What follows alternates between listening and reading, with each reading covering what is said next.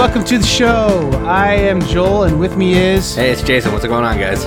We've got such a good show for you guys today that I want to just get right to it. So, enough of the zany banter. Jason, what's happening around the shop?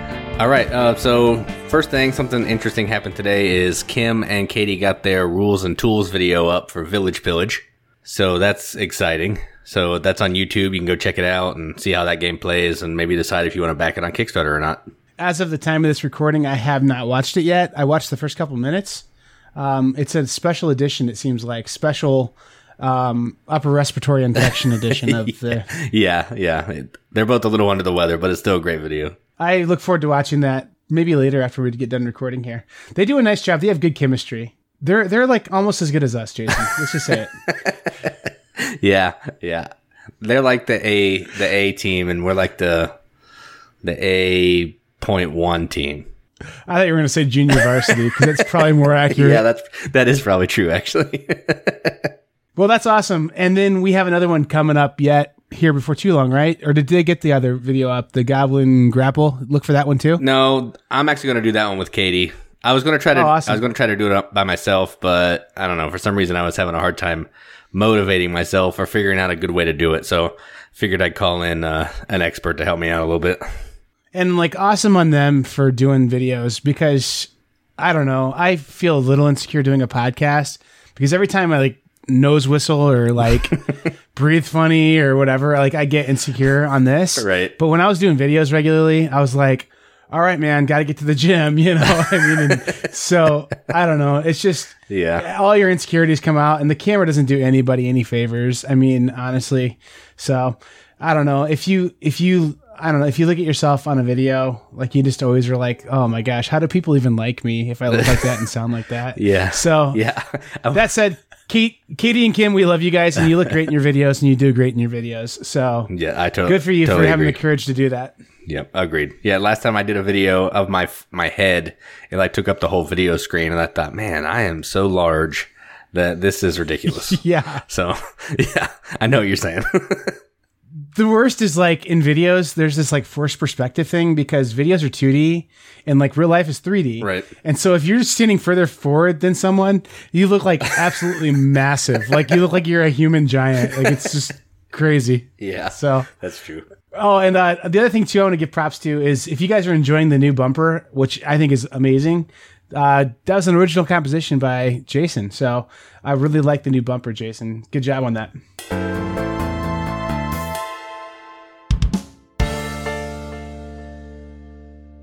All right, let's talk about some news. First game I wanted to talk about is the new game from Shim Phillips, who did Raiders of the North Sea.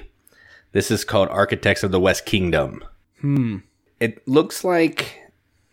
Okay, so I watched Rado play it, and from all I can tell, if he played it correctly, it looks like you're trying to build a kingdom, so it's more Euro-y than the pirate theme. It's like farming and resource management and all that. But you can also kidnap people and put them in a holding cell on your player board, and then you can turn them into the authorities and send them to jail to get money. Wow. Yeah, it's kind of a mean game, so I don't know how I feel about it. I thought it looked cool, but then it kind of turned me off when I saw you could get arrested and stuff. I don't know. Yeah.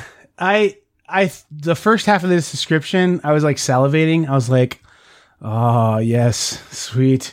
And then after the kidnapping thing, I thought, oh, that's an interesting take. And then what I figured out was like kind of a gotcha mechanism almost. I'm not sure how I feel about that. I don't know. We'll see how it goes. Yeah, I mean, the game looks fun just in spite of that, but I don't know. I'd just rather play Raiders of the North Sea, I think. Yeah. Garpful Games, is that what his name, or Garfield Games? Is that the same company that originally did Raiders? Like, is he able to, or is this a new thing that he started to do this? Because I know, is it Renegade took over Raiders of the North Sea? Right. Is that right? Yeah, I think Renegade is doing like the American distribution or something.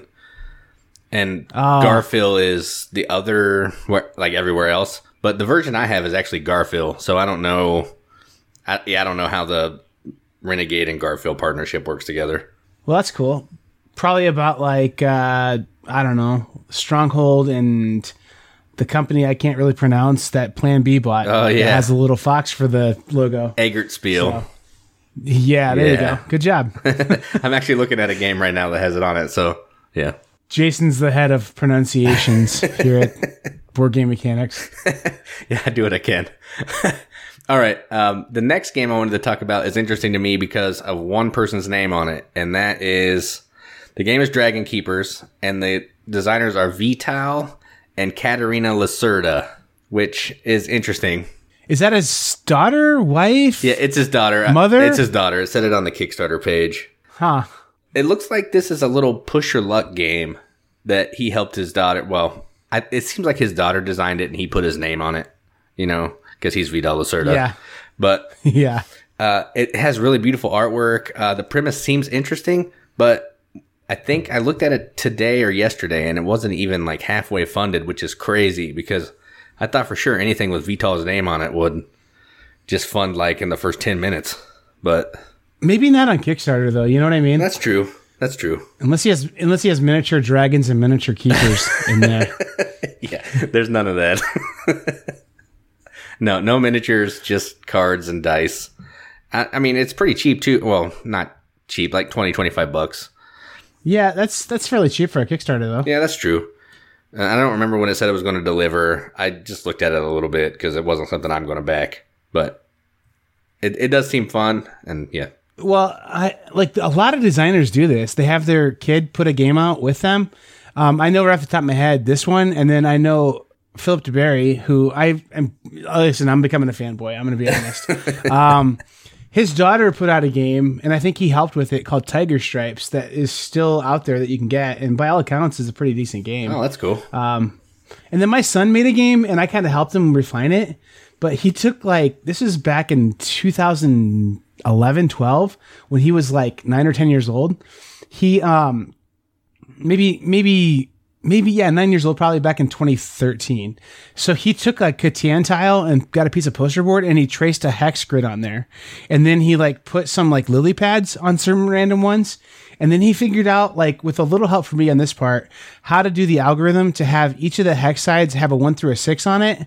And then they wouldn't ever repeat. Each shared side between the hexes had a number on it. Mm-hmm. And then you rolled a 6-sided die. And that was how you could move. So if you rolled a 6, you could go through the 1 and then the next one's 5 to try and do movement. And it was all about moving where these flies randomly showed up at. So the flies had this way to generate, where they'd randomly show up on certain lily pads. And so you were trying to hop from lily pad to lily pad and get these flies, and whoever got the most flies won. And it was kind of a cool movement mechanic that if you rolled a 3, you could go through the 2 and the 1, or the 1 and the 2, or through the 3. And so anyway, that was his game that he made when he was 9 or 10, and I probably should have actually done something with it, but adorable kid on Kickstarter thing, or whatever. So yeah, you could have made a killing for sure. Maybe. And it was actually not a bad game. So I don't know. He's been designing different games ever since, mostly dexterity games. But yeah, I mean, I think it's awesome that these kids are already starting to design games when they're below 10 years old. By the time they're adults, they're going to be putting out insane designs. Right. Yeah. So I agree. I mean, I hope this game funds. Not necessarily, it's not for me because I'd rather play Gallerist or something. But I mean, this definitely seems like a fun game, and it seems cool for families and maybe little kids. So yeah, I hope it does well, and I think it's cool that Vital is helping his daughter out with a fun game. A gateway game for little kids, maybe. Yeah, because in the description it says that it gives specific rules to play with kids, and then it says some things to do if you're playing just adults. So it almost seems like it's just a kid's game that they're that his daughter came up with. Well, cool. I haven't looked at that one at all, but I think that's something I may check out. I mean, I don't know that I'll back it, but I have enough curiosity about it that I'll look at it for sure. Yeah, I think everybody should check it out and see what's up with it. At least look at the cool artwork because it's really pretty. Cool. All right, the last game I have is called The Primary, and this is by Mountaintop Games, which I didn't do my research and figure out if they'd done anything else, but the designer is Matt Kwok, and I again, didn't do the research, so bad on me, I guess. But this is essentially, it's an area control game where you're running a primary. So each player is playing 4 cards down. They're kind of programming the actions that they want to take. And then they're all going to flip their first card, and they're going to take that action. Then they're going to flip their second card and take that action. And then every so many rounds, there's going to be a vote in certain states, and you want to win the vote to get the most points. It actually seems like a pretty authentic primary simulation. And the more I watched on it yesterday, the more I was really into it. Huh. Like, I seriously kind of want to back this game. It's that interesting to me. I'm definitely going to check this one out because that of the 3 you talked about today, this one seems the most like, oh, it made the list because it's an awesome game. Yeah, I agree. For sure. Yeah, because like it doesn't look that great. I don't know if that's final art or not. It doesn't look interesting, but the gameplay is really cool with the trying to, because there's some cards you can play that if you play more than everybody else, you're going to get a pile of points. But if you don't play more than other people, then you've just wasted those cards and you didn't get to do anything. So you're kind of trying to get in other people's heads and trying to get, put bad campaign ads out on other people while positive campaign ads on yourself to get more influence on the board. It's really interesting. And I'm actually, the more I'm talking about it now, I kind of just want to go on Kickstarter and click back. What was the price point on this one and how many days do we have left, roughly? I think it's pretty new. So I think it still has like 30 or something. And I think it was $35 if I remember correctly. Reasonable. Yeah. And I think that included shipping, actually. I have 3 brief things of news I want to talk about. And there's only one on the sheet. Jason loves it when I do this. While we're talking about Kickstarters, just on the off chance that people don't listen to this whole episode, which you absolutely should, because this is an episode that I think I'm pretty proud of. I want to mention Rice Dice. If you're listening to this late enough in March, will likely be on Kickstarter too, which is the Spirits of the Rice Paddy dice game. And it looks like they took a lot of the richness from the card play in that game and put it into a really sleek, quick package. So I think that one looks amazing. I know you're looking forward to that one too, probably as a big fan of Spirits, the original game. Totally. Yeah. And I'm not going to give anything else away, but yes, that does seem like an interesting game. Yeah, for sure. So if you don't listen to the rest of this episode, at least look for that on Kickstarter, because I think that's one that you won't see hype because, I don't know, that brand's not a hype machine like other things are, but it's a just good quality game machine. So that's the one. The other one I would talk about, this isn't even a Kickstarter, but this is like, I don't know, I'm going to be a little critical here. Godtear, I think is what the name of the game is. I was reading about this. It was between $150 and $250 for this game, but not even for this game, for the opportunity to play test this game. So like, I don't know. I feel like a lot of people are being critical of these early release or Kickstarter type campaigns, that they're really capitalizing on people's fear of missing out. And this felt like really a big deal towards that. I mean, like, people had a chance to feel significant as a playtester, but it was a pay to playtest kind of situation, which is kind of weird to start with. That you're paying $150 to $250 to get a kit to playtest a game for someone else. So you're doing them a favor, trying to help them design their game, but you're paying them for miniatures and things, which is kind of a weird premise for me anyway. I don't know that I would participate in it anyway. But then the other thing too is I think people were under the impression that this was going to be going on for months. Like they would get access to this game for months before other people did, and they would get months of gameplay out of this system.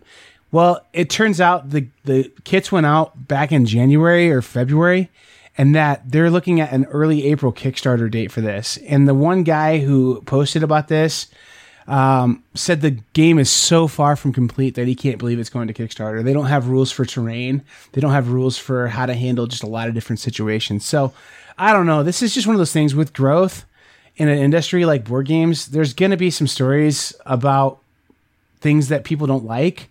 The other thing too is like I'm hearing one person's perspective on it. So I think this is Stormforged Games or something like that put this game out. Stormforged Games. So if they hear this and they want to come out and, tell their side of the story, I would love to hear it. But the side of the story I heard just sounded like one of those stories of like, I don't know, are we growing up too fast in this industry that stuff like this is happening and people are interested in it? Or am I just old fashioned and not cool enough to want miniatures that bad or whatever? I don't know. It's a weird situation. So I don't know. Did you? I think I tipped you off a little bit to that today. Did you get a chance to look at that at all? I'm actually looking at it right now while you were talking about it, and yeah, it says $150. They're going to start shipping them out on February 12th, and you have to put all the miniatures together. You have to download all the rules, print it all out yourself. Yeah, and it's just a ridiculous play test. That you have to put stickers on the face of the die too. Yeah, everything you have to do yourself. So you're paying them money to do their job for them. That is ridiculous. Yeah. I mean, just because you want to be significant in this game's development. You know, you're paying for the opportunity for that. And the other thing too is I think that people were kind of under the impression that they would get some kind of exclusive or some kind of deal on the Kickstarter when the Kickstarter did come out, and I'm not sure they're getting that either. So again, SFG, Steamforged Games, if you guys want to contact us, I mean, you can contact me, Joel at bgmechanics.com. I would love to do an interview with you guys or talk to you guys and hear your side of it, but I know they took some criticism this week on a couple online outlets. So just another one of those things that's happening. I think it would just be, you know, I mean, we can't report all the roses and no thorns, you know? Right. So this was a thorn that came out this week. So, and I kind of see where they're coming from. I mean, I haven't heard, like I said, the other side of the story, and I'm eager to hear the other side of the story to understand what their thoughts were and why this was a good thing for the gaming community. But in my perception, it doesn't seem like it was a great thing at this time. Yeah, I agree. I was talking to Katie about this a little in the car, and I thought, you know, if you want somebody to play test your game and they're paying money for it, they're automatically going to have a skewed opinion because they don't want to pay $150 for a game that's not great. Right. So right. You're doing no one a favor by having them pay you, which is ridiculous, to play a game that you want that should be getting played for free so you can get valid opinions. It's just crazy. You'll hear a bunch of confirmation bias, basically, if people are paying to do it. Yeah. It feels like. Right. Like, so the only people who are interested are people who are super interested to the point where they'll pay money to get an early version. The final thing I want to talk about, Jason, is something that's just kind of fun that we've been doing on the Riveted, #TheRiveted group on Facebook. And that's the Quantum Foundry, I think is the name of it. It has a little test you can take. Yeah. If you go to the Riveted page, you can see Jason's diagram, my diagram, Katie's diagram, I think Kim's diagram too. So most of the key contributors to this show and this brand, we all did it. It gives you these cool diagrams that show what your kind of composition as a board gamer is. Mine, I felt, was really strong into like Euro-y, not so like much thematic stuff, even for who I am. And that is like definitely, if I would have taken this before I started gaming with you, Jason, it would have been way less so that way. Right. But then I saw yours and it looked like a sail, like from a sailboat or something, because it's all on that side, it's like entirely. It's like a straight line almost. Yeah. You have like zero interest in anything else but that, it seems. So yeah, I took it. I was like, that is crazy. It's so funny. But the crazy thing is the game recommendations they give you on this are really good. Yeah. So like I was looking through the top 10 that they recommended for me, and it was like all games that I'm either really strongly interested in or games that I own and enjoy. And it just doesn't know I own and enjoy those games. Yeah. But I mean, it's just pretty cool that they're able to, with a few questions, tag you as a certain kind of gamer and give you some strong suggestions and like let you know what your style kind of tends to be. I might take this again in a few months and see if it changes at all, but it's kind of cool that we finally have eHarmony for board games. I don't know. Yeah, that is kind of what it feels like. Like you're 97%, you're 97% compatible with Vital Lacerda. Exactly. You should go on a date with Kanban. Swipe right. So yeah, that's hilarious. Anyway, that's the news. And thanks, Jason, for all your work on that.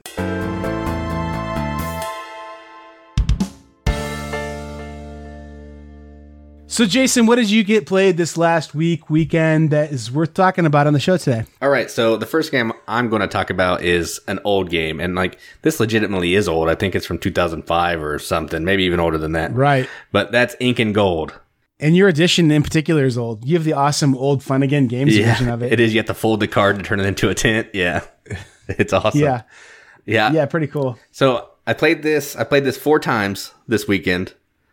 And I played it at 3 players twice and 7 players twice. Oh, that's a very different game. Yeah, like 3 players, I was like, man, I'm getting so much gold. Both the games that I played at 7 players, I had 5 gems, and then I had 6 gems. It's so hard with so many people. It's so hard. I like this game a lot. It's a part of the Bookshelf series. I think they call it. Eagle Griffin calls it the one that For Sale's in and Gem Dealer. Right. So I have that version. I actually had the Fun Again Games version at one point. And then this is like the only real true thrift store find that I've ever had, is that actually my mom found this at a thrift store and was like, oh, I thought you might like this game. And I was like, oh, awesome. I already have it, but the tents in this one are a little cooler. Right. So I upgraded mine and traded the old one away, but their gameplay is identically. So I do love this game. if you want to tell someone what the push your luck mechanic is, like demonstrate the purest version of what push your luck is, like this is the game you play. Like it's absolutely just what push your luck should be. So I'm with you. I think it's a great game. Yeah, I played it with the first 3-player game was just me and people I always game with, but the second 2 with the 7 people were at my church for a men's like board gaming night. And there were a bunch of people there that don't even play any games. Like the most fancy game they've played is Code Names. So oh boy, I busted this out and they were like, dude, this is so good. And like the older guy that was there, he's like, we need to play that again. Cause he loved it. I was like, you have 2 cards. You're either going to go deeper or you're going to run away. Your choice. And this is the one that was designed by Alan Moon and Bruno Faidutti, right? Yeah. Or something like that. Yeah. Yeah. Pretty crazy. It's so good. I mean, like when we were doing our favorite designers of all time, this is the fact that this and Airlines Europe / Union Pacific and Ticket to Ride are all Alan Moon games, like almost tempted me to put him on my list, honestly. But it's just, I don't know, man. It's such a just sleek, cool little design. Our inside joke on it is whenever we're flipping over cards and one of the treasure cards comes out, like you can get those like certain like totems or whatever. Right. That aren't just points. We like the person who's dealing cards has to like hold the card up so everyone can see it and go, this is the one coming out. Pay attention. This one, the gingerbread man, is coming out because it doesn't matter at all whatsoever. Right. Yeah. Like they're just totally abstract treasures, but yeah, like we act like it matters. Like, oh, the gingerbread man. Okay, I got to make sure I know where it's at. You know, right? So yeah, that's pretty fun. Yeah. And the guy does look like a gingerbread man, if I remember right. The one guy does. Yeah, it does kind of. Yeah, then there's like a pot or something. Yeah, it's weird. Yeah. Great game, though. Absolutely great game. It really is. My first game is going to be in the same category of like lighter games that I played. So Kokoro is the one I played. I had a lot of luck with Harvest Dice and my wife kind of enjoying that one.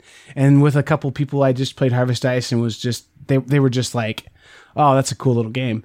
So Kokoro is another roll and write game without dice, if that makes sense. It used to be called Avenue, was the original printing of it. And then Indie Boards and Cards put it out with like, I don't know, a slight theme of like an emperor or something. I don't know, like, and gathering caterpillars. It's a weird theme, but the game mechanically plays the same as Avenue with a couple little twists on it, from what I understand.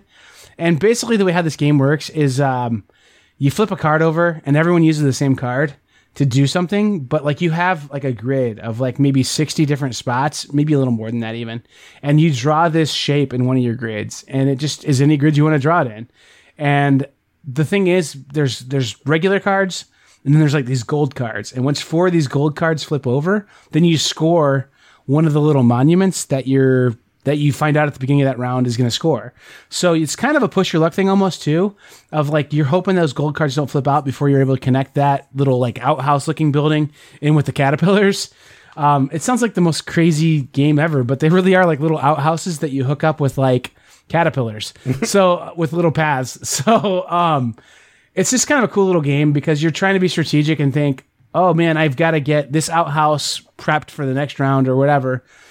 So like on your turn, you're trying to, strategically figure out where to put this path at. But then the other thing too that happens in this game is you can not write down a shape one time and look at what the next hut is that's going to score.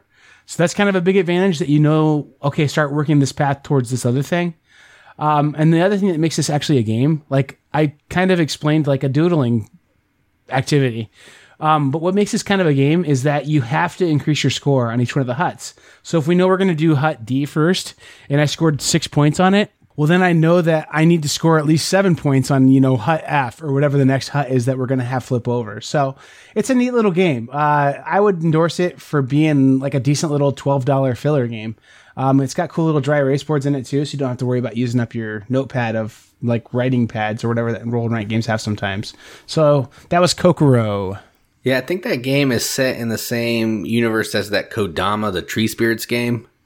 Because I played that Kodama game, and the same little character that's on the box of Kokoro is the character that's in that game. The little white, weird-looking thing. Marshmallow with legs that chases caterpillars or something. I don't know. Yeah. All right, so the next game I played is actually a game I don't have, but my wife and I are so crazy that on our anniversary, we decided to go to a board game cafe and just get away from our kids for a little while. And we played Yamatai. Yes. But you've talked about that before, and it's a Days of Wonder, Bruno Cathala, Mark Packian game. And this game, essentially what you're doing in this game is you're picking a tile that's also going to be turn order based on low to high number.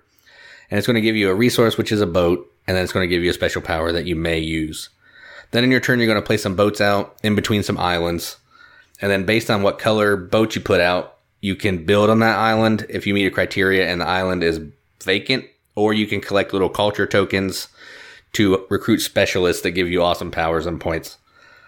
And it's really straightforward. It's really simple, but man, it burns your brain a little bit when you're trying to put those boats out and get certain colors around the board and not set your opponent up to make a huge build, one of those 5-6 point special buildings. Oh man, it's such a good game. It is a neat game. The other things that kind of make it a little more convoluted and weird are that some of the resources you can't trade. Sometimes, like I think it's gold, you can't trade with ships. Right. Yeah. Is it gold? And then there's mountains on a few spaces too, which kind of affect like how your ability to build is and like the scoring on it and stuff like that too. So those randomly place every time too. So I definitely like it. It's a game that I don't know. I'll trade it for your copy of The Gallerist, Jason. How about that? I don't think so. I don't think so. But I do think, like, Katie asked me or maybe I asked her, I said, do you like Five Tribes or Yamatai better? And then I got thinking, well, do I like Five Tribes or Yamatai better? And at first I thought I liked Five Tribes, but Yamatai keeps sticking with me, and I really want to play it again. So I don't know. Yeah. It's a tough, because they're not even really that similar, but because they're Bruno Cathala, they get lumped as like Yamatai being a sequel to Five Tribes or whatever. I've thought about that a ton too. They do get compared all the time, and I'm not sure why. And they're mechanically very different games. Yeah. I mean, like there's some path and routing kind of stuff in both. And the amount of like you kind of have to plan ahead is present in both those games. But like I think what it is the color palette and art style is similar enough. And then you get those little workers that can kind of help you, and you get the gens in Five Tribes that kind of help you. So that's true. I think that's where the similarities kind of end at, but the feel of the game is similar weight. Maybe it might be like, I don't know, if you were going to rate them on a weight scale, like Five Tribes would be like, I don't know, a 2.5 and Yamatai is a 2.48. You know, I mean, it's not like there's a huge difference in weight either. So I don't know. I like Yamatai a lot too, and this was our paired up Asian themed games, I guess. I don't know. So hey, the next one's an Asian themed game too. So kind of So sort of. So you if you find Yamatai on a daily deal or on clearance, it's going to be on your watch list then, huh? Oh yeah, for sure. Yeah, I mean, we already put it on our Amazon list, waiting for it to go on sale. It's so good. Man, we should talk off air because I don't know that I like love my copy of that game as much as you love it. So I don't know. We'll figure something out. Maybe, I don't know. Yeah, all right. Maybe not. It's worth us both owning too, and putting on the next we both own it list. Right. Yeah, so, that's true. That's true. We'll figure it out. So my next game, Jason, this is. You're smart and I'm stupid. You're attractive and I'm not very handsome. You were right and I was wrong. No, that was my attempt to try and do the Happy Gilmore thing, but like Voyages of Marco Polo, you were like, dude, just play it. Like, I know it has too much yellow and orange on the cover. Yes. And I know that it looks like someone who's like part way through art school drew Marco Polo before he totally figured out how to draw faces. But like, right. Yes. All of that. It's an amazing game. I seriously love this game. After just one play, I picked it up on the St. Patrick's Day or something sale on CSI. Yeah. And after just one play, I was like, okay, this is a top 10 in my favorite games list. And we played it wrong. So, I mean, that's how much I like it. So it's just such a good system, man. Yeah. Like so good. The way you can have to stack dice on top of other dice. Like not only does it look cool, but the way that the taxing works is incredible too. So no space is really blocked out. You just have to have extra money if you want to go there. I think that is genius, and I love it. Like the brown spaces are blocked, but the blue spaces you can stack, right? Right. Is that how that works? That one Emperor track, the yellow one at the bottom. Yeah, you can't stack on that, but everything else you can stack on. And then like cities. And the cities, yeah. And the cities, yeah. So, okay, here's my question about the text. This is where we played it wrong. The guy who taught it to me owns it, and he just bought the expansion. And he hasn't played it with the expansion, and he hasn't played it for like a year. So he wasn't quite totally sure on some of the rules. And we didn't take the time to learn it because it was the last game of the night. So it was one of those situations. Right. But the way how we played is like when you had to use a pair of dice, you only got the lower value of the 2 dice. So like if I wanted to travel, you have to put 2 dice on there, like a 3 and a 4. Right. Well, I'd get the 3 value for the traveling. Is that correct? Yeah, that's correct. Yeah. Okay, and then we also played that you have to put higher dice on there. Is that how you do it, or is it you just have to pay the face value of your dice? Yeah, you can put anything that you want on top. You pay the face value of the lowest die. Oh, as the tax. Yeah. Okay, so that's where we played it wrong, and it kind of messed up my game a little. Like, I did the best I could with what I had, but, like, they kept... The one guy who had the 6s, like the pair of 6s, or can just put his stuff on 6s, like, would put his die on movement with a pair of 6s, and then that just totally blocked out movement, so none of us could move. Yeah, so the only way you can move is by completing little, like, letter contract things. Right, yeah. And then he gets to be first player every time, because whoever the last player to go to that spot is gets first player. So, like, it messed our game up pretty bad, but even with that, I really liked it. And I played as Marco Polo, which is, like, it felt like I was playing as, like, Mario. Like, it felt like he was, like, the main character in the game, and, like, everything was designed around him. Right, yeah. But just the fact that you always get one extra die was cool, because, like, I'd go in the middle, and then everyone else would go after me. I'm like, oh, I have another die. Look at this. This is cool. So that was pretty awesome. And you start off with an extra contract, which doesn't sound like a lot, but going to get a contract is an action. So you get a free action almost early in the game, right? Which is pretty important. So I lost by a few points, but man, I just love that game. Like I would, like it's, it's late enough on a night where I have to work in the morning. Like I would consider driving to your house 2.5 hours away to play that game and then driving home. That's a slight exaggeration, but like I just really love that game. It really is that good. Yeah.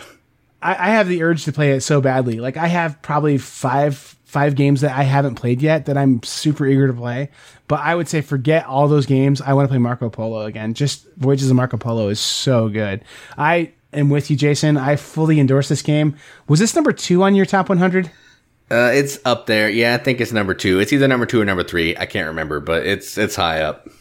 It's going to be in my top 10 too. It's just that right weight where you have to think and make important decisions, but not heavy enough that you feel like you're paralyzed with having to like analyze the board to death and need a dry erase board behind you to like plot out your different actions you can do, you know? Right. I mean, like it's just that right heavy punching weight, you know?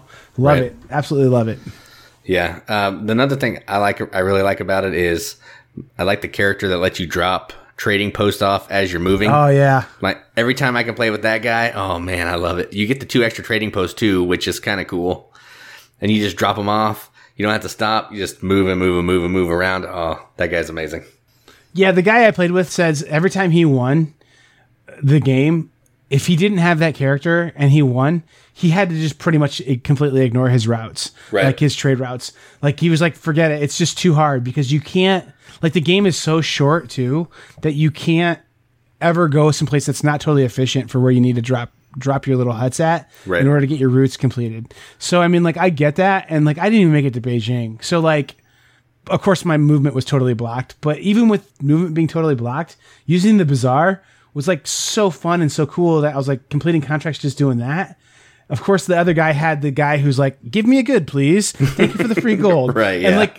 And he was so smug about it. He's like, listen, the only reason why I'm being smug is as you play this game more, you'll find that whoever plays this character gets totally smug about the free goods they get. So yeah, I probably would be too, honestly. So yeah, it's a good game. I totally agree with your choice. All right. So last night I played a game about making dresses with my wife called Rococo. And I know this is a game that you're a little hesitant on with the theme, but I was hopeful for you that I was like, oh, you found a copy of Predaporter. Awesome. No, I wish. Yeah. No, but in spite of the theme, even if you're not a fan of the theme, the mechanisms in this game are amazing. So basically what it is you're trying to make dresses. So basically you're turning in goods to fulfill a contract.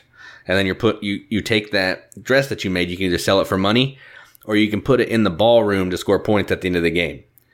There's like 6 rooms in the ball, and you're trying to get area majorities in those rooms for some huge points. Then you're also trying to build these statues that are going to help you get income throughout the game. And then at the very top, there's like a fireworks row that if you can pay for some of those, it's going to turn your dresses that are in the top row of the ballroom for like 2 or 3 times the point value. So you can get a ton of points at the top by funding some fireworks. And then you can also use your master seamster or seamstress, however, whatever a guy is, tailor, I guess. You can use him, and he can hire other workers, which are cards that go into your available actions pool. So it's kind of like a deck builder, but you always have access to all the cards. You can look through the cards at any time you want at the beginning of a turn to draw 3. So you don't have to shuffle and just randomly draw. You can look through and say, okay, I want this one, and this one this turn. And then you just put them back down and then take those 3 actions. I think I'd play this one, Jason. It's really good, and it's super fast. It takes like an hour, maybe. It's not long. It doesn't outstay its welcome. You're just getting into it, and then it's over. It's really good. Yeah. So, Voyages of Marco Polo is the last game I was super hesitant to play that you endorsed, and you probably give it like a 9.5 out of 10 or something. Yeah, probably. Yeah. Where's Rococo at? To me, it's not as good as Marco Polo, but I mean, it's still a solid 8. It's probably my go-to light midweight game. I mean, light to me. It's probably not light to everybody else, but it's light-ish to me. So if I'm going to bust that out with new people, bust out a game of new people, I'd probably pick Rococo or something like that. Well, that's somebody who's played, Racco, but like this is the next step for them, kind of thing. Right? Yeah. It's the one step after Uno. Then you're going to bust out some Rococo. You play Candyland, huh? Well, this is just like it. It has colors in it too. It's called Fresco. So anyway, yep. It's like you said last episode. Revolution's become your gateway game because if people can put up with that game and like feel okay at the end, they're tough enough to play games with you. So I mean, right? Like, yeah. I don't know. It's a good test. Well, anyway, speaking of Revolution. We'll talk about another game by that same designer, Black Orchestra, which I talked about last week a little, but I want to talk about my experience with it this weekend. I played with a full crew on it, a full set of people, and this game went so much longer than any other game that I played.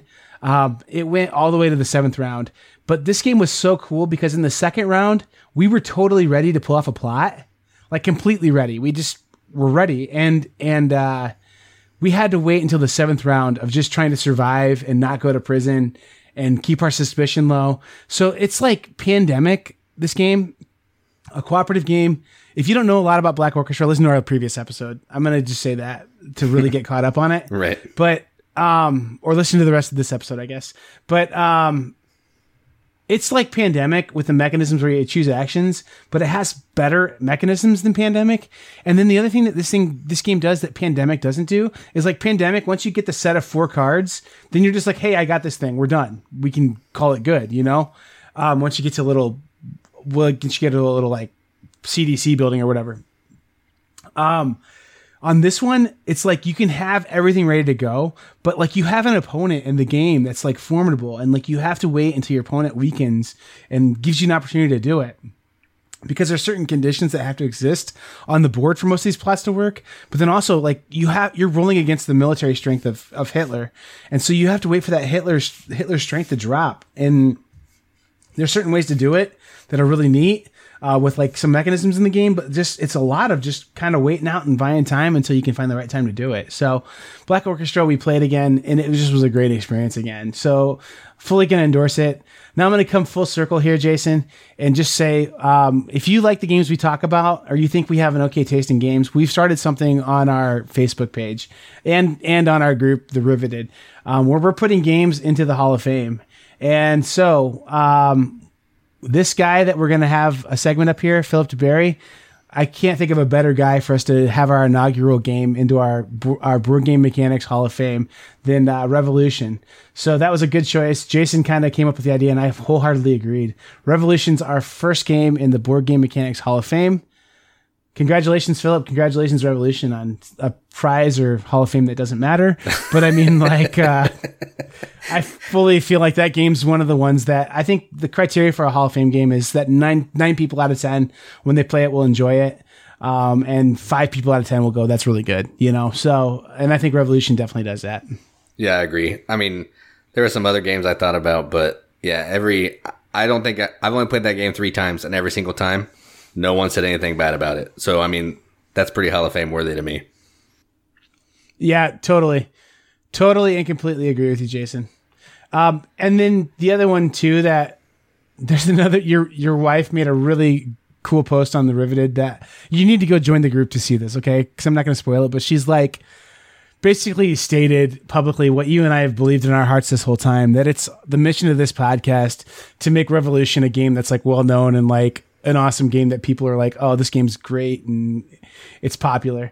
So she has another game that we need to popularize that I think you and I are the only people who own copies in the United States too. But I don't know that we've mentioned that on the game hardly at all. So on the podcast at all. So we'll start building towards that before we put it in the Hall of Fame. Right. But yeah. Go see if you can find that post on the Riveted, guys. Well, anyway, Jason, anything else before we move into our feature here? No, I mean, probably if we recorded a few hours later, I would have been able to talk about Role Player again, but that didn't happen. So we'll leave it at what it is. Yeah. And if this happened a few hours later, I won't be able to talk about Sagrada anymore because I'm trading my copy after having full-hearted belief that this won't release before I get rid of my copy of Sagrada. Role Player is the dice placement game you want, dice drafting and placement game you want. I mean, not Sagrada. Yeah. That's another controversial hot take for you guys here on the podcast. So I agree with it though. It's 100% true. Yeah.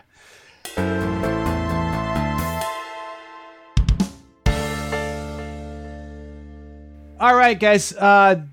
So we have a really special treat for you guys. Jason did a nice interview with who'd you do the interview with, Jason? It was Adam Rayberg with Adam's Apple Games for Sword Crafters, the game that I don't know if it's still on Kickstarter. It might be, but it was last week. Yeah, and if you missed it, it dropped between episodes, but it's a nice little interview. Some fun, zany stuff in there.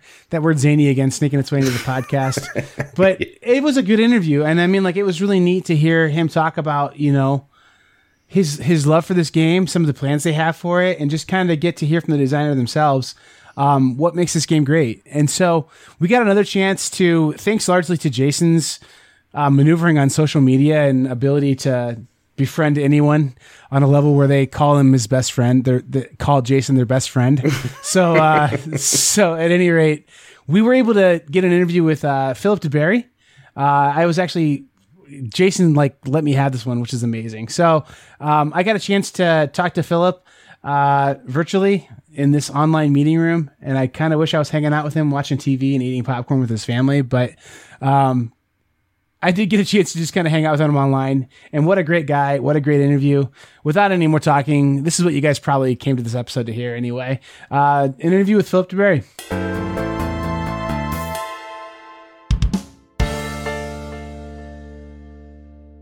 I'm here with Philip DeBerry, and I think, Philip, you have the unfortunate distinction of being what I would call the most underrated game designer in modern board game design, which I guess is kind of a mixed blessing there a little bit. I really do love all your game designs. I think they're all really excellent. But I don't know that you're quite in that Feld category yet. I think you will be with some of your upcoming projects and some of the stuff I've been playing lately. But I think, man, it's just a crime that Revolution, for one, is not more played than it is. But anyway, some games that you guys may know Philip from include Black Orchestra, which is pretty hot right now, Revolution that I just mentioned, Courtier, Spirits of the Rice Paddy, Kingdom of Solomon, Battle Cruisers, and then we've got a couple upcoming games coming up here too, Philip, with Embark and Rice Dice. And I guess I'm pretty excited to talk to you about Rice Dice. I have played a little of the Spirits of the Rice Paddy, and Rice Dice looks like it's a really cool implementation of that with sort of a, I guess, just addition of dice and making it a little more streamlined. What else can you tell me about that? No, yeah, it definitely tries to. First of all, thanks for all the kind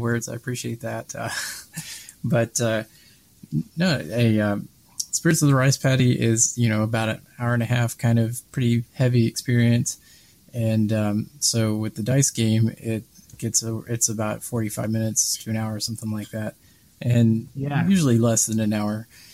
And yet you get to do a lot of the same things that you do in the board game, but it's all kind of condensed down and it's on a lot fewer cards. But we've been able to retain a lot of the feeling of the bigger game, but just kind of in a smaller time. Obviously, not everything comes over, but enough so that you can get a really good taste of it. Yeah, I looked at a preview of this, and first thing that struck me was the size of the dice that they had in the prototype. It just looked like nice, chunky, high-quality dice. So that really got me excited to start with. And then one part in Spirits of the Rice Paddy that I think really makes that game is the card play. And I feel like you were able to keep that part of the game really present in Rice Dice, it seems. Right, yeah. And no, I think that was important. It is Spirits of the Rice Paddy. So it's like that's an important element. And getting all those special abilities to kind of jive with one another, I think is a big part of the game. Yeah, absolutely. Now, when does that go live on Kickstarter? All I know is the end of March sometime, so I'm not exactly sure what day it is, but I'm pretty sure it's going to happen before April. Okay, so look for that yet this month, and I will definitely be looking for that. The only mixed emotions I have about that is it looks like a really rich game to play that I can toss in my luggage this summer for vacation, and I don't think I'll quite get my copy for summer vacation, but it'll be there for summer vacation 2019, I guess. Yeah, there you go. Yeah, no, it really does look like a really great game. Is there? I mean, has this been in development for quite a while, or is this something that just kind of? Yeah, no. Well, I mean, it's been at least a year or two. Now we've not been working on it every single day of that time, but. We first started talking about it, I really feel like it was like a year and a half or 2 years ago, something like that. And then we just kind of keep coming back to it and refining and playing more and refining. And now this last 6 months or so, we've really been able to kind of focus and even now we're making just these last little fine tuning, little tweaks to it and to get it all nice and ready for the Kickstarter. One other really nice thing about this game, too, is it feels like you were able to get the whole team back together. So Spirits of the Rice Paddy has a feel and look to it, and that's very present in Rice Dice as well. Pretty obvious that you guys use the same kind of care and love towards this game that you did Spirits of the Rice Paddy, for sure. I think everybody that was involved in the first game is on for this one, too. So, yeah, that's been nice. Fantastic. Now, when people mention Philip DeBerry, I think pretty quickly after that, people mentioned Revolution. I think that's still probably your opus at this point, although I'm going to guess, I'm making a prediction here for you. I think Black Orchestra is going to be a huge hit for you, by the way. I really do. I just love that game. But more about that later. I'll rant about it for 20 minutes when we're not in this interview later in this episode, probably. So I just tend to do that every week because I just love that game. But Revolution's kind of where it all started for you then, I believe. If I remember correctly, if I was reading through some of the information that I was able to find about you, that you basically were selling this as a self-published game and Steve Jackson kind of caught wind of it and it became kind of what it is now. Is that about accurate? Yeah, that's pretty close. Yeah, this was about 10 years ago or so now. And so this is the first game I ever made that other people actually wanted to play, which was pretty amazing for me. So I knew something special was happening. So I bought a bunch of materials and handmade 30 copies of this game, which is just ridiculous. But that's what I did and sold them on the internet. And Phil Reed from Steve Jackson Games happened to buy one. I had no idea who he was. I barely knew who Steve Jackson Games was. And he calls me up and says, "We'd like to make your game." So I've since learned that really just doesn't happen. So I don't know. It's just one of those weird things. Well, and then Steve Jackson, too, is a really unlikely company, it feels like, to publish a Euro game like that. It doesn't really match their brand much. And so I know I've introduced this game to people, and they've gone out and bought copies because they thought it was such a great game. And they said, "Man, I'm really glad you introduced that to me," because just the Steve Jackson name on the box was a deterrent to me. And I mean, I know you can't badmouth the guy who gave you a break in the business and stuff. And I mean, Steve Jackson has an empire and he does really great stuff, but just Revolution feels so different than most of what he does. Well, it's at the time, I think they had an idea of maybe going more in that direction. They were still trying to I guess, find, a little bit different of a spot in the market. But since then, I think they figured out that they need to be pretty much Munchkin centric. Yeah. And they've got some other things too. They got the Ogre and the Car Wars and things like that, right? And some of the classic stuff as well. And so I know right. I just kind of came together right at this moment when they were kind of looking to maybe go a different direction. They ended up really not going that direction, but they're still one of the, I think, most solid companies in the business today. Just the way that they professionally approach everything and handle everything. It seems like they got their house really well in order, and so they've been fun to work with over all these years. Absolutely. And the thing that everyone comes away from that game with is they really love it, and they end up buying a copy a lot of the times when I introduce that game. The second thing they always say is this is an industry standard for player shields. All player shielding boards should be like that. So absolutely, they're really amazing components in that game, honestly. So Courtier, right. I guess we say here in the States, it feels a little like it has some crossover with Revolution. I mean, enough that if you've played Revolution and you've played Courtier, you would say, "Oh, I could see where the same guy designed that." I guess, is that just you influenced yourself, or you had some ideas from Revolution kind of still inside you, or were there ideas for Revolution that kind of came out in Courtier, or how did that happen? Yeah, I can't say that there was really a whole lot of crossover that I just absolutely thought about, but I mean, looking back now, it's like, yeah, you can sort of see the kind of the same DNA. The thing that I really like, and you can see this in even some of my other games, is I like this big board state that's really confusing looking, and you just have to look over all this mess and figure out the answer to the puzzle. It's like, how am I going to make this work for me? Yeah. And I think you see that in Revolution, you see that in Courtier, and some of my other games too. And I just really like doing that. And so that's just kind of, I think, one of my the style that I go for a lot of times. Okay, moving on to Black Orchestra. I just got my copy of Black Orchestra. I did the second printing of this game, and I was waiting for my pre-order like no other game I've waited for a long time. So, I don't know. I guess what I'll just say is my background with this game is, I hope I don't get in trouble with my dad here, but on the back of the toilet, we had a copy of Bonhoeffer's Cost of Discipleship there. So that's the kind of background I had for connecting with this game.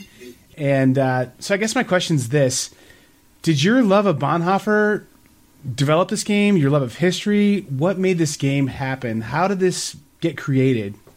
What happened with you that this was a thing? Yeah, I think that probably all the above is the right answer, but it was Eric Metaxas's Bonhoeffer biography that just really put me over the line for wanting to do a game like that.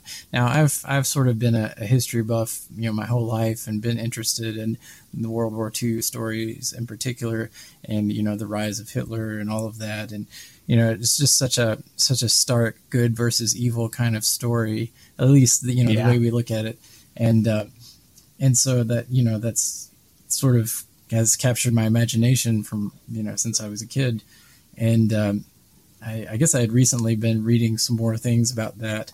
I had read Albert Speer's book, which you sort of need to take with a grain of salt, but it's kind of an eerie sort of look at the inside of how some of that stuff worked. And but then to read the Bonhoeffer book, which is just absolutely an amazing book, even if you're not a Christian, I think you would really enjoy that book. And it's a page turner. It's just an exciting and dramatic story. And so, I just got my mind going that I could make a game like this, and I needed to, this could work as a good subject matter. And I just love that there's a potential that Bonhoeffer's story is going to get out there a little more. So this game, to me, when you try and explain some of the mechanics to people, it's like you can't really give the whole experience of the game to them. For me and my experience of it, I mean, I sat down and played this game, and it just moved me in a way that was, I've not really been moved by a game this way in a long time. So these event cards would flip, and the way how the different tracks would be manipulated and how they related to these real historical events, just the way how it made me understand and have just such a deeper sense of empathy for what these people were trying to do as a part of this resistance movement, and just how their opportunities were so few and how things had to have lined up just the right way to try and make Project Valkyrie or the Black Orchestra be successful. Just all that comes so alive in this game. I absolutely love it. And that's really what I was after. I mean, I wanted players to have, some of those same conversations that the real people involved might have had, and to have some of those same feelings and the kind of the same emotions, and so yeah, that's absolutely what I was going for, and I think it sort of worked out that way. Absolutely, just love this game. It's my favorite co-op game right now, and I'm gonna say that this game, like, I lost sleep over it because I was thinking about like playing it again. Like, that's the kind of influence it had on my mind and my thinking. I just absolutely love it. It's so good. And I can tell it was a labor of love, that you definitely put your heart and soul into it too. I mean, you can feel it. I mean, it just feels like art. It feels like board games as art. So how long was that game in development? How long were you working on that? I think that's probably the game I've worked on the longest of any of them. And, worked on it the longest. It's like not just had to wait the longest for it to be published. I did wait a very long time for it to be published, but I mean, we hammered and hammered and hammered on that thing. So, sometimes that doesn't always work out, but I think it may have worked out in this case. It shows in the final product, in my opinion. I feel like you are going to have people just, I don't know, it's your current opus, I think. Hopefully, like Rice Dice will be your opus, and like it'll be backed on Kickstarter for like $1 billion or something. But I mean, I absolutely just love Black Orchestra. I own several of your games. And this one just, the thing I like about your designs so much they are usually pretty unique. I mean, there's just, I don't know. Some designers get ragged on for, you get a feel for their games, but your games all have such different feel to them. Kingdom of Solomon, Battle Cruisers, Courtier, Black Orchestra, they're all so different. So I think that really just speaks to, I guess, the genius you have as a board game designer. Well, it speaks to, wanting to do something different every time. So then Embark, there's not a lot of information about this one out yet. I just know that TMG has released cover art for it, and they've basically said this isn't going to be a Kickstarter. We're just going to go straight to press with that. What can you tell me about Embark, I guess? Well, I think you're actually going to see some similarities between this and Revolution as well. I mean, we have the bidding screens up again, and this is sort of me trying to, grab some of those things and re-implement them in a different way. There's some area control in there, but the idea of the game is you are trying to load people onto ships and take them off to these islands and try to colonize the islands.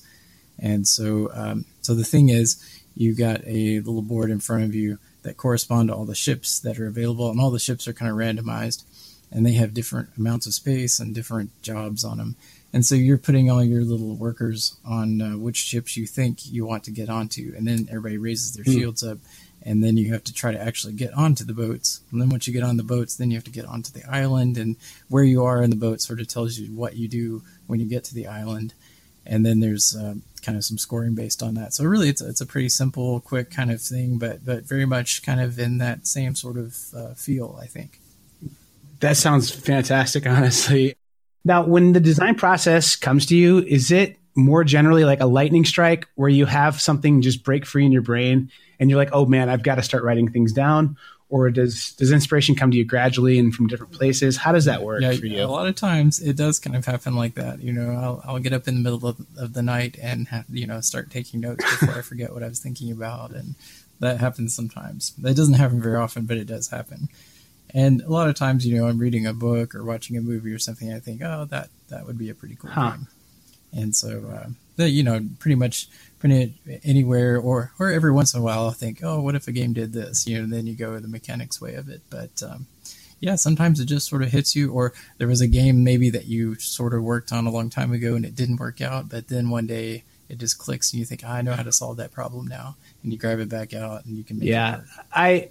I had a game come to me, kind of like the lightning strike thing. I worked on it for a weekend without hardly breaking from designing it. I got to my first play test. We got a quarter of the way through the game in 6 hours. So, I mean, like, it can be frustrating, I guess, sometimes to think this is going to really work. And then people find all these crazy loopholes and things that you just have to go fix. So how much do your designs typically change from their inception to the final product? Is there, a process there where you may not recognize the game, or is it, usually pretty finished?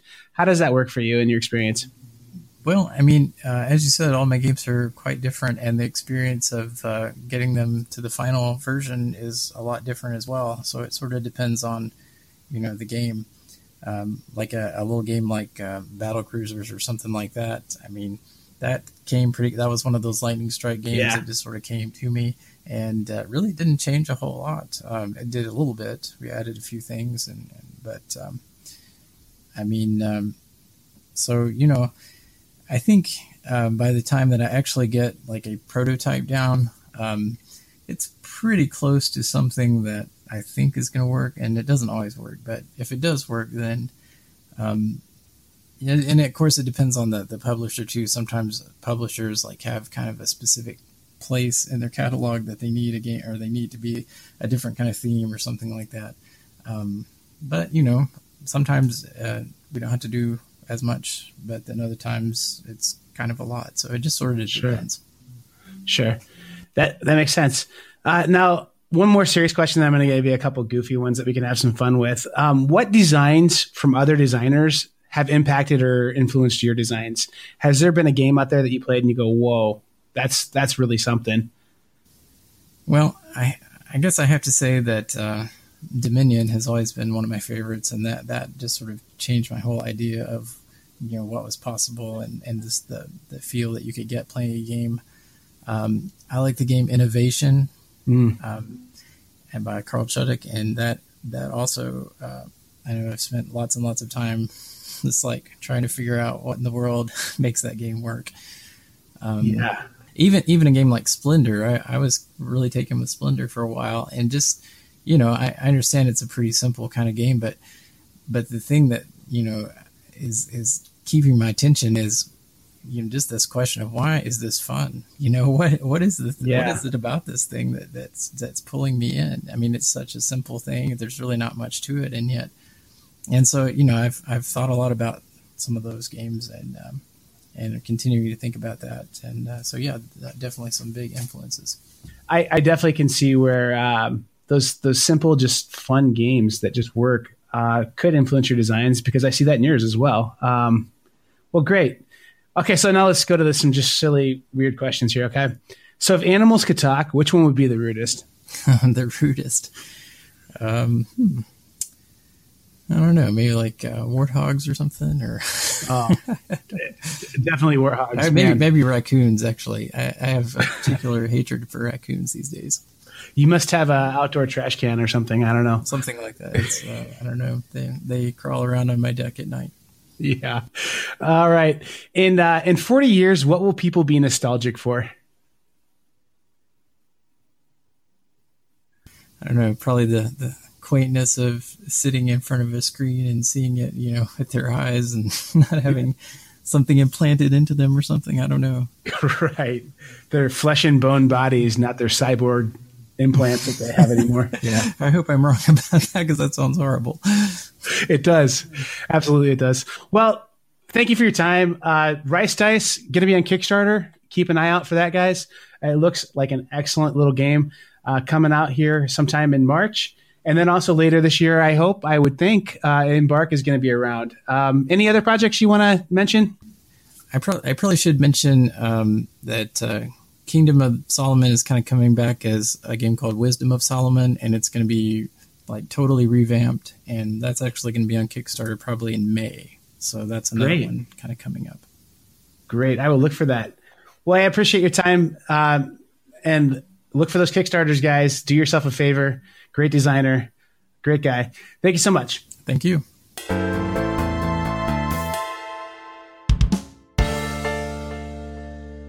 What a good guy, Jason. I really love talking to him. And you can just tell that he really, he just puts so much thought into his designs, and he puts so much thought in just being an awesome person too. I'm looking forward to all of his projects coming up. And the Rice Dice thing I know is what a lot of people know is coming. But the other game coming out from TMG there, looks like a really great little product too. I guess it's not little. It looks like a little like harbor-sized box, but as I'm looking at more mock-ups, it looks like it's going to be a full-size box game maybe. So another cool game that may get in the Hall of Fame one of these days. Yeah, the game that I was excited that he mentioned was Wisdom of Solomon. Kingdom of Solomon I love it, but I think it has some areas where it could be improved on and just be an even better game. So when I heard him talk about that game, I immediately started drooling a little bit, and I had to play that new version of that game. I'm not sure if he said it was a new version or a reworking or a sequel, but either way, I want to play Wisdom of Solomon. Yeah, I looked it up on Kickstarter, and there's very little information about it. But the way how old PDB, I don't know if he's been called that in his life before or not. That's what we kind of call him behind the scenes. Yeah. Our boy PDB, what he kind of tends to do is just drop these bombs, it feels like. So like Rice Dice, like he said he'd been working on it for quite a while, and it just kind of came out of nowhere. It was like, whoa, look at this polished, awesome game. And then the same thing with, I lost for the name of that TMG game. Embark, yeah. That game just kind of out of nowhere just popped up, and it looks like a finished, awesome game. It looks like, I'm going to be honest, it looks a little like Revolution 2.0 with a little bit, I don't know, more player power kind of things. I don't know. I agree. Yeah, that is what it looks like, and I'm excited for it. Oh, absolutely. And you can't be replaced once you're in the Hall of Fame, because in this moment, in this era, you were like Babe Ruth, if he came back and played baseball right now, would like probably not be that awesome. But in his era, he was amazing. And the same thing with Revolution. Maybe it gets replaced with this new game. Maybe it doesn't, but it doesn't matter. In its era, that game's awesome. So anyway, that's all I've got to say. Yeah, and one thing, I really liked what he said about Steve Jackson, because you were kind of talking to him a little bit about the Steve Jackson taking Revolution and making it his game, what it is today. And even though we think that Steve Jackson maybe didn't do that game a favor, he spoke super kindly of Steve Jackson, that he's thankful for the opportunity. He thinks they're amazing people. And that was just interesting to me that, even though we feel that that game should be way more popular than it is and get way more publicity than it does, he still seems like it was done exactly the way that it should have been done at the moment that it was done. You should have heard his hot takes once I turned the record button off, though, Jason. Yeah, I'm sure he was getting crazy. That's completely and fully a lie. Like fully a lie. No, I respect Steve Jackson games a lot, but like even it was kind of cool how he was able to say, you know what, like I love those guys and there's great people in that organization, but since they picked up Revolution, they've basically decided Euro games aren't their thing, and that if it doesn't say Munchkin on the box, they aren't super into it. And so, I mean, I agree. I think that, I don't know, Revolution's just such a good game, and it's just weird that Steve Jackson Games, who doesn't do Euro games at all, has a fabulous Euro game in their stable, and people just aren't hearing about it. So that's why it's in the Hall of Fame, because you guys can hear about it here. Yep, that's true. Well, good deal, Jason. Hey, thanks for hanging out with me. Thanks for talking. Thanks for listening out there, audience. I'm done. Anything else? No, we just have to come up with a word again. We got to do the word. I don't know. What was our weird hot takes? Hot takes could be our word. Yeah, I like it. Sure. Let's go with that. People are going to be posting hot takes on our Facebook page, and people won't understand why. And I kind of love that. So anyway. Yeah, I love it. It makes me laugh a little every time I see it. All right. Well, hey, thanks for listening again for the third time. I think I've said that now. Ending shows is hard, guys. I don't want to say goodbye. Yeah. Well, I mean, we'll be back next week. It's all good. Have a great weekend. Play Revolution. Play Voyages of Marco Polo. Play Rococo. Play something fun. Just post about it on Facebook after you get done. Put pictures up on the Riveted. We love it. Yep, we do. Maybe if we like a game that you have, we'll spotlight it or something, or we can discuss for possible Hall of Fame entry. Or put you in the Hall of Fame if you're a super fan. That's true. Yes. I'm looking at you, Mike Picorni. Oh my gosh, we almost forgot. We have to give a shout out to Katie Sandy Smith for tagging someone on the Riveted this week too. Oh yeah, she did do that. She might hurt me if we don't say that. Give her an actual high five for me too, Jason. All right, yeah, I'll do that. I can do that. All right, see you guys. See ya.